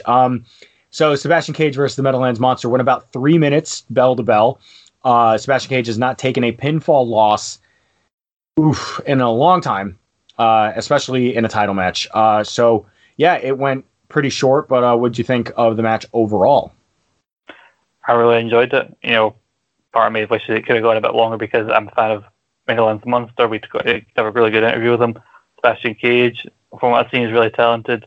And, I think he's a guy who's going to get snapped up by a major company, at some point in the next year or two. And, I'd really like to get a chance to talk to him if we get a chance to do more interviews with Pro Wrestling Magic. But then, the shock of, because I had, just sent a tweet. I was live tweeting during the show, and I'd sent one out, I listened a few seconds before the finish happened, because, that brings me, the old school and kind of a blockbuster kind of move. I was just going over the shock of that, and then just when I seen that was the finish, I'm like, oh.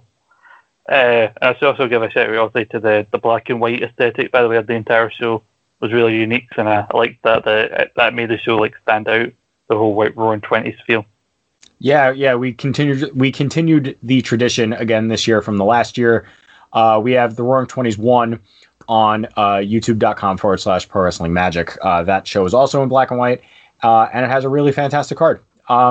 Then we went into the vault, where we had a 5-way match for the Pro Wrestling Magic Dark Arts Championship from a couple of years ago, as Pain defended against AEW's Sunny Kiss, Solo Darling, the Mayor of Scumbag City, John Tella, and Tony Rush. What'd you think of this classic five-way scramble that went about like 20 minutes? Yeah, it was a really chaotic match to kind of keep up with, because like you got like Sonny Kiss and Phil Dag in the ring, and it gets up to the stage where they've got guys doing the dives off like this little stage area, and like Adam Payne just looks like a absolute fucking beast in the match, and just like going through everybody. Like Sonny Kiss made me think like, Jesus, he's not really used as much on AEW as he should be. Just watch him in that match. But the thing I'm most away, and I tweeted this out, and I got a lot of people kind of like all interaction on the streets. So I'm assuming a lot of people agree with me. But like, I watched this match and saw this is obviously a from the Vault match, so there's a bigger crowd there because it's pre-COVID. And I just watched it like, wow, I really miss going to indie shows. Yeah. I mean, we cram as many people as we can, socially distance, obviously, into the Magic Kingdom as of late. But we definitely want to get our full crowds back, because we had quite the packed house for the last couple shows. And just before this match, we cut to the commentary table where I'm setting up the rest of the evening, and somebody walks by the table, drops off a note to my commentary partner at that time, Mr. Anthony Iovino, the head of the board of investors. And on the paper that he is given is just the phrase, "Beware the Ides of March." So then Anthony gets up and leaves the table. We go to the Vault match, and when we come back, it is me, Mr. Carl Vanderbeek, and Ms. Sam Laterna, who you can go and see over on Fightful, giving her predictions for Revolution this weekend. So good for Ms. Laterna. Always good to see good things happen to good people.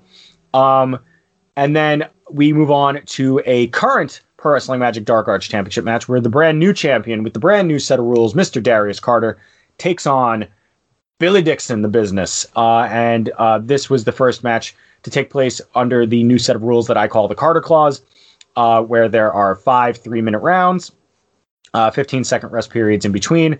The old rules still apply of closed fist punches to the head are legal. There are no disqualifications and no countouts. So this was the first time Darius was able to defend his title. We had a fantastic interview with Mr. Carter. It is like every time you sit down and talk to Darius Carter, it is completely different. And it was a fantastic sit-down interview that Scott and I got to do with Mr. Darius Carter. And we hope to have him on again, considering he does pick up the win over Billy Dixon in the very beginning of round 4, after hitting a Yakuza kick to the back of the head in the corner and rolling up Billy for the win. What did you think of the Pro Wrestling Magic Dark Arts Championship match in the modern day? I must say I did get a little bit of a chuckle about Billy being announced as the Chocolate City champion, because I forgot that we kind of talked about that as part of Erica Lee's interview. But this was the match that I think I was most looking forward to from like a wrestling standpoint, because of the new rules and getting to talk with Darius to get his point of view about like wrestling. And he's clearly like a student of the game, to use like a phrase that gets used a lot. But honestly, wrestling clinic, this match. And like Darius just jumping Billy, even if whether he's ready or not, like as soon as the 15 minutes were up. And like at the end of the second round, tying he's getting that figure 4 around the post and using all of the available seconds that were left right as the second round ends, so you can immediately target that in the third round, was just like chef's kiss, liquid techers, as they say in Catholic and other places. But I've become a big fan of Darius in such a short amount of time, and long may his reign continue, even though I was very angry at him later on. Yes, and we will get to that in a moment. Next up is potentially the greatest thing that we've ever done at Pro Wrestling Magic, and I say that with no hyperbole. It is a test of survival, as the 175-pound Chris Ryan takes on the over 300-pound one half of the Pro Wrestling Magic World Tag Team Champions, Wrecking Ball Legursky. If Chris Ryan lasts longer than 5 minutes, he can choose his partner to join him at our next show, the Ides of March, hint, hint, to challenge for the Tag Team Championships, which Chris tried to get involved with Payne, but Payne was then given Wrecking Ball Legursky as a partner, and now they are the tag champions. This match goes an astounding 5 minutes and 2 seconds, to the delight of not only us at the commentation station, but everybody in attendance. Shane Fair, our ring announcer, who also we had a glorious interview with, was very surprised as well. His exact words were, "Oh, you got to be kidding me." 5 minutes and 2 seconds was this match. It was very interesting to watch, and the fact that Chris Ryan survived is still something that makes me like so happy with so filled up with emotion, just because it was so much fun to watch. What did you think of the test of survival here? I loved it. I sent a tweet out right at the start of it saying, let's all collectively pray for Chris Ryan. And I then said it was the most appropriate tweet I could have sent from The Simpsons, the stuff he's already dead gif, which was very appropriate. But, Chris won and he got pinned by Wrecking Ball, but then after they announced the time, it was 5 minutes and 2 seconds. I literally shouted, "He did it!" And it's just me with my computer watching the show. I was rooting for him. He did quote retweet me saying that the praying worked. So, glad I could be there for you, pal. And, it was good to see him get a win over Miley Cyrus's favorite wrestler, Wrecking Ball. Yeah, I mean, Miley Cyrus does enter buildings like Mr. Legursky, so it is always entertaining to check out when he is in there. I happened to be in the room as they started to, get into it with one another, and the challenge was laid down.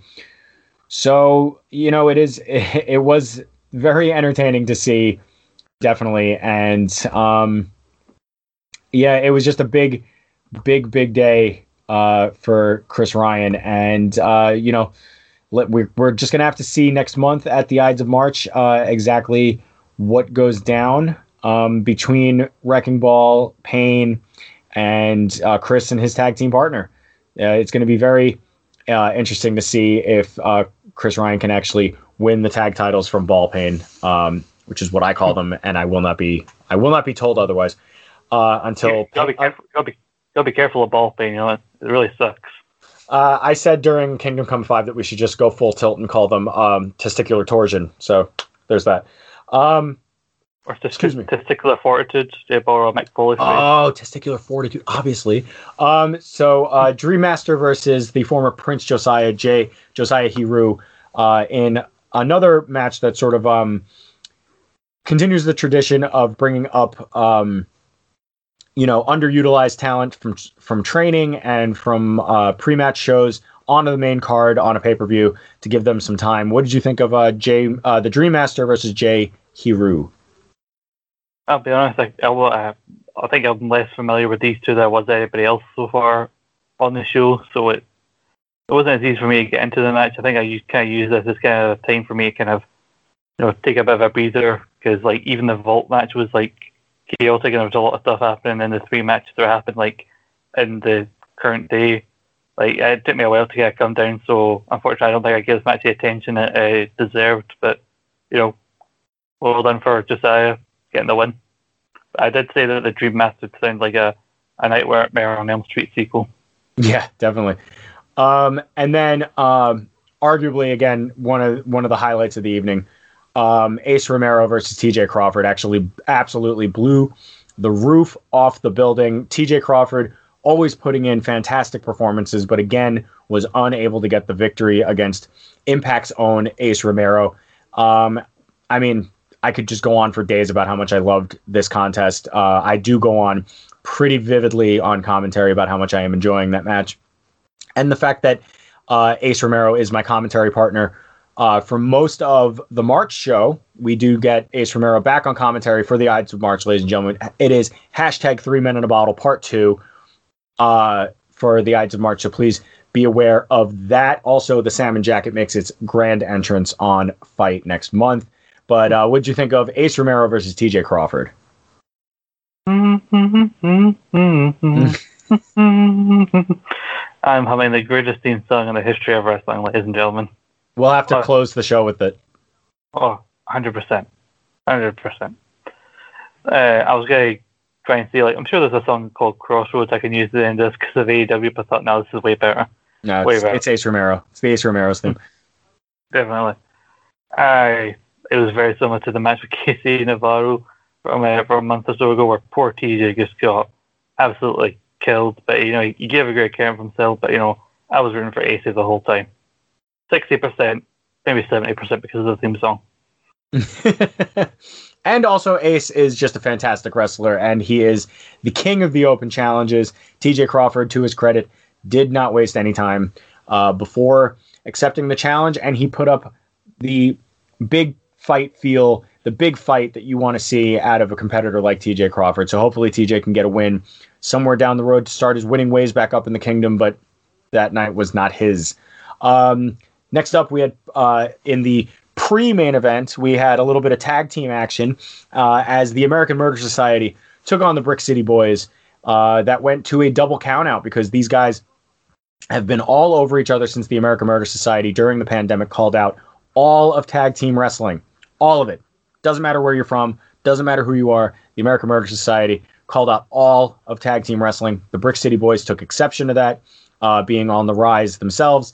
And they battled all throughout the arena, all the way to the back, and got themselves counted out. So it'll be interesting to see where this goes from here. So what did you think of the pre-main event? I was looking forward to it. I talked about it on the preview we did with Shane, that I was thinking that maybe Brick City Boys would get the win. Maybe there'll be some new contenders in the tag division.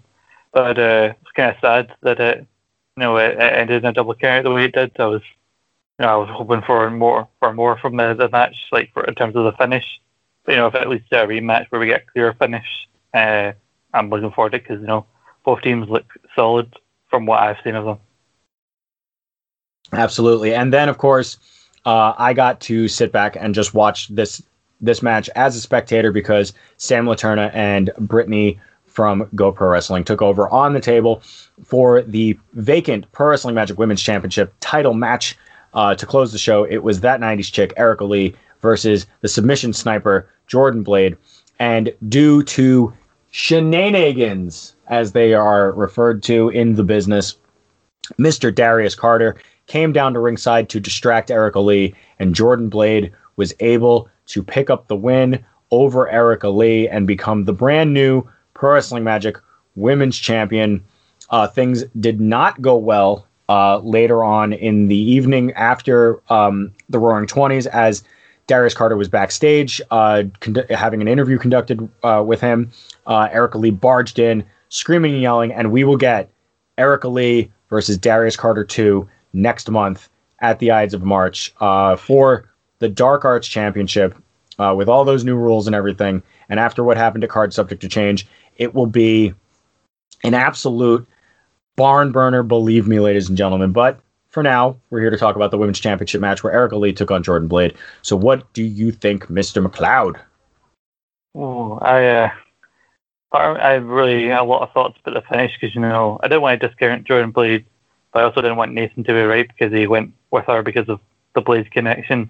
And also, Erica Lee is a fellow Fraser-file like myself. And so I thought she would get the win. We'd all have a celebratory glass of sherry to toast our victory, and it was a solid match. I firmly agree with them being in the main event, given what was on the line, and also the competitiveness between the two they faced before. And Erica Lee talked about their history in our interview, and I know it also furthers the story, but it shows me how invested I've gotten in Pro Wrestling Magic in such a short time that I went from Darius being one of my favourites to get that damn you, Darius. No, not this way. Yeah, I mean, it's definitely not the way you want to see a big-time main event end. But Darius Carter has his own plans. It's Darius Carter's game, and we're all just sort of playing it, as he has shown many, many times. Yeah, and also I'll be looking forward to the Eyes of March because obviously to see who Chris Ryan gets as his partner, what happens between Erica and Darius, because we talked about the possibility of that happening, whether or not she walks out with the title or not. But it'll be interesting to see if her going in as women's champion to go after the Dark Arts title. But I want to see how Erica does and with these new rules that Darius has implemented. I think she could really go the distance in that type of match. But anyway, I've been on Twitter. I don't mean to veer too far away, but I saw a thing on Twitter just a second ago about a match that's been announced for Fastlane. Okay. I'm going to send it to you in Facebook Messenger. I want to get your immediate reaction to when you see it, so I'm sending it to you in now. Okay, so I have the window open here, and it is. Are you kidding me? Fucking really? Yeah. Fucking Really? So, ladies and gentlemen, they've announced that at Fastlane, Nia Jax will defend the women's tag titles against Sasha and Bianca again. I mean, they're putting more credibility to my thing that maybe Sasha and Bianca should have just won the Elimination Chamber in the first place. I don't know. I mean, this is so stupid. This is so dumb. Like, why couldn't we just have Raquel and Dakota win the belts and then we figure it out from there? Like, I don't know. I don't even know anymore. And like, they're even less going to win this because, like, the idea of having Fastlane in the first place, I'm against because it happens on the 21st of March, which gives you less than 3 weeks until Mania after that. And so, like, you've got Roman versus Daniel Bryan, which like, usually I'd be all for, but like, even though they're going to get more of a match than they got at Chamber, Bryan's not going to win. As much as people would like to think that, but Bryan's not going to win. They really need to be focusing on Edge versus Roman right now and not having people going at like, oh, it's again into a triple threat, or maybe it'll be Bryan versus Edge. Like, no, focus on Edge versus Roman. That's a good match, I think. That's a good story there. And just focus on that. Stop trying to, like, well, just because Peacock, that's the whole thing with Fastlane, because of fucking Peacock. Yeah, that's really what it is. And I don't know. I'm not exactly looking forward to that one. And it doesn't sound like you are either. So, No, I'm looking forward to Ides of March. I'm looking forward to Fastlane. And I'm glad that you said that because I was just actually going to get back to that. March 20th at 8 p.m. only on Fight, sponsored by the Bob Culture Podcast. And Ace Romero is joining the commentary team. We will have the Meadowlands Monster defending his Pro Wrestling Magic World title against Saeed Al Sabah, who attacked him just after the match with Sebastian Cage. The match is fantastic. I was there, and it was awesome. And then, of course, Erica Lee takes on Darius Carter. The tag team title match will be fantastic as well. Sebastian Cage will be in action defending the Pro Wrestling Magic Junior Heavyweight Champion as he approaches nearly 2 years, ladies and gentlemen, 2 years as Pro Wrestling Magic Junior Heavyweight Champion. So it is good times all around, good times to be had in the Pro Wrestling Magic Kingdom. And we've had some fantastic times here on the Rogue Opinions podcast for the day. So, Scott, why don't you tell everybody what you got going on real quick so we can get the fuck up out of here? I should say, yeah, you said the 20th of March. So, yeah, you got Ides of March and then Fastlane the next day. So let us know if you watched both shows, which one you preferred. But you can follow me on Twitter at Cloud1996. Follow Scott and Paul around podcast at SP Rambling. WrestleMania 12 reviews finally up. And you can also check out some Fraser related content that we're going to have very soon that I hope our good friend Erica Lee checks out. And Eat Sleep Suplex Retreat at Suplex Retreat. You know, you've got that busy week of wrestling. Like literally the Sunday before WrestleMania to add on to my schedule because I do a show called East Meets West, which covers everything going on in New Japan. We have Sakura Genesis in April as well. So, you know, so much bloody wrestling. But, you know, there's all sorts of great shows going on at ASSR. We've got a feature show that came out recently about the third season of Glow. We've got one next week about Edge, and the one the following week that chronicles the final year of WCW from the Reboot Nitro up until the simulcast. God, we talked about a lot of shit in that hour. But yeah, as well as also Rogue Opinions here at Rogue_Opinions, the DC tournament that we talked about. We're going to hopefully do the next stage in the tournament brackets to decide the greatest comic book movie tournament of all time. Rogue Retro SmackDown, a new episode should be out on Sunday, and hopefully we're keeping it very regular in the next couple of weeks. We're talking about getting all the people onto the Revolution. We've got 5 episodes SmackDown on the road to WrestleMania 2000. which is also the mentality of get everybody on the bloody card. So, and I'm looking to debut a new. We're going to have some developments about in terms of my co-hosts about Rogue Rich Smith review on the next episode. So stay tuned for that. Always a lot going on in Scott McCloud's universe. Also a lot going on here at Rogue Opinion. Obviously, as we said, we got all the interviews last week leading up to the Roaring 20s 2 Behind the 8 Ball. That is Rogue_Opinion, wherever you get your podcasts, and on Twitter. Also, don't forget youtube.com/Pro Wrestling Magic, Instagram, Pro Wrestling Magic, Twitter, @Wrestling Magic, for all of your Pro Wrestling Magic needs, wants, and desires. And then also go over to Fight and order our shows that are over there. We have 3 up there as of right now. Everything else is over on the YouTube channel. And then, of course, I'm at Mr. Riot on the Twitter. That is MRRI0T, because Counter-Strike was a thing when I was a kid. Matt Striker, still looking at you, buddy. Still looking. Get over it. He's not writing you back. Dear Matt, I wrote you, but you still ain't calling. Any hoozle. Make sure that you guys continue to check back in here with us at the Rogue Opinions podcast. But for now, because it is getting later and later in the UK, I can only say one last thing from the immortal Yakko Warner, and that is, good night, everybody. Josie's on a vacation far away. Come around and talk it over. So many things that I wanna say. You know I like my girls a little bit older. I just wanna use your love tonight. I don't wanna lose your love tonight. I ain't got many friends left to talk to. Nowhere to run when I'm in trouble. You know I'd do anything for you. Stay alive but keep it undercover. I just wanna use your love tonight. Whoa. I don't wanna lose your love tonight.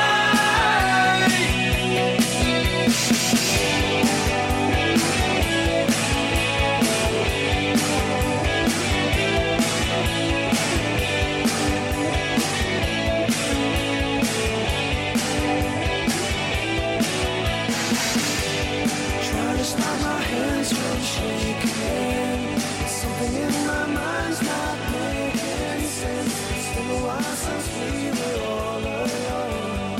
Looking at the way I'm feeling. As you leave me, please won't you close the door?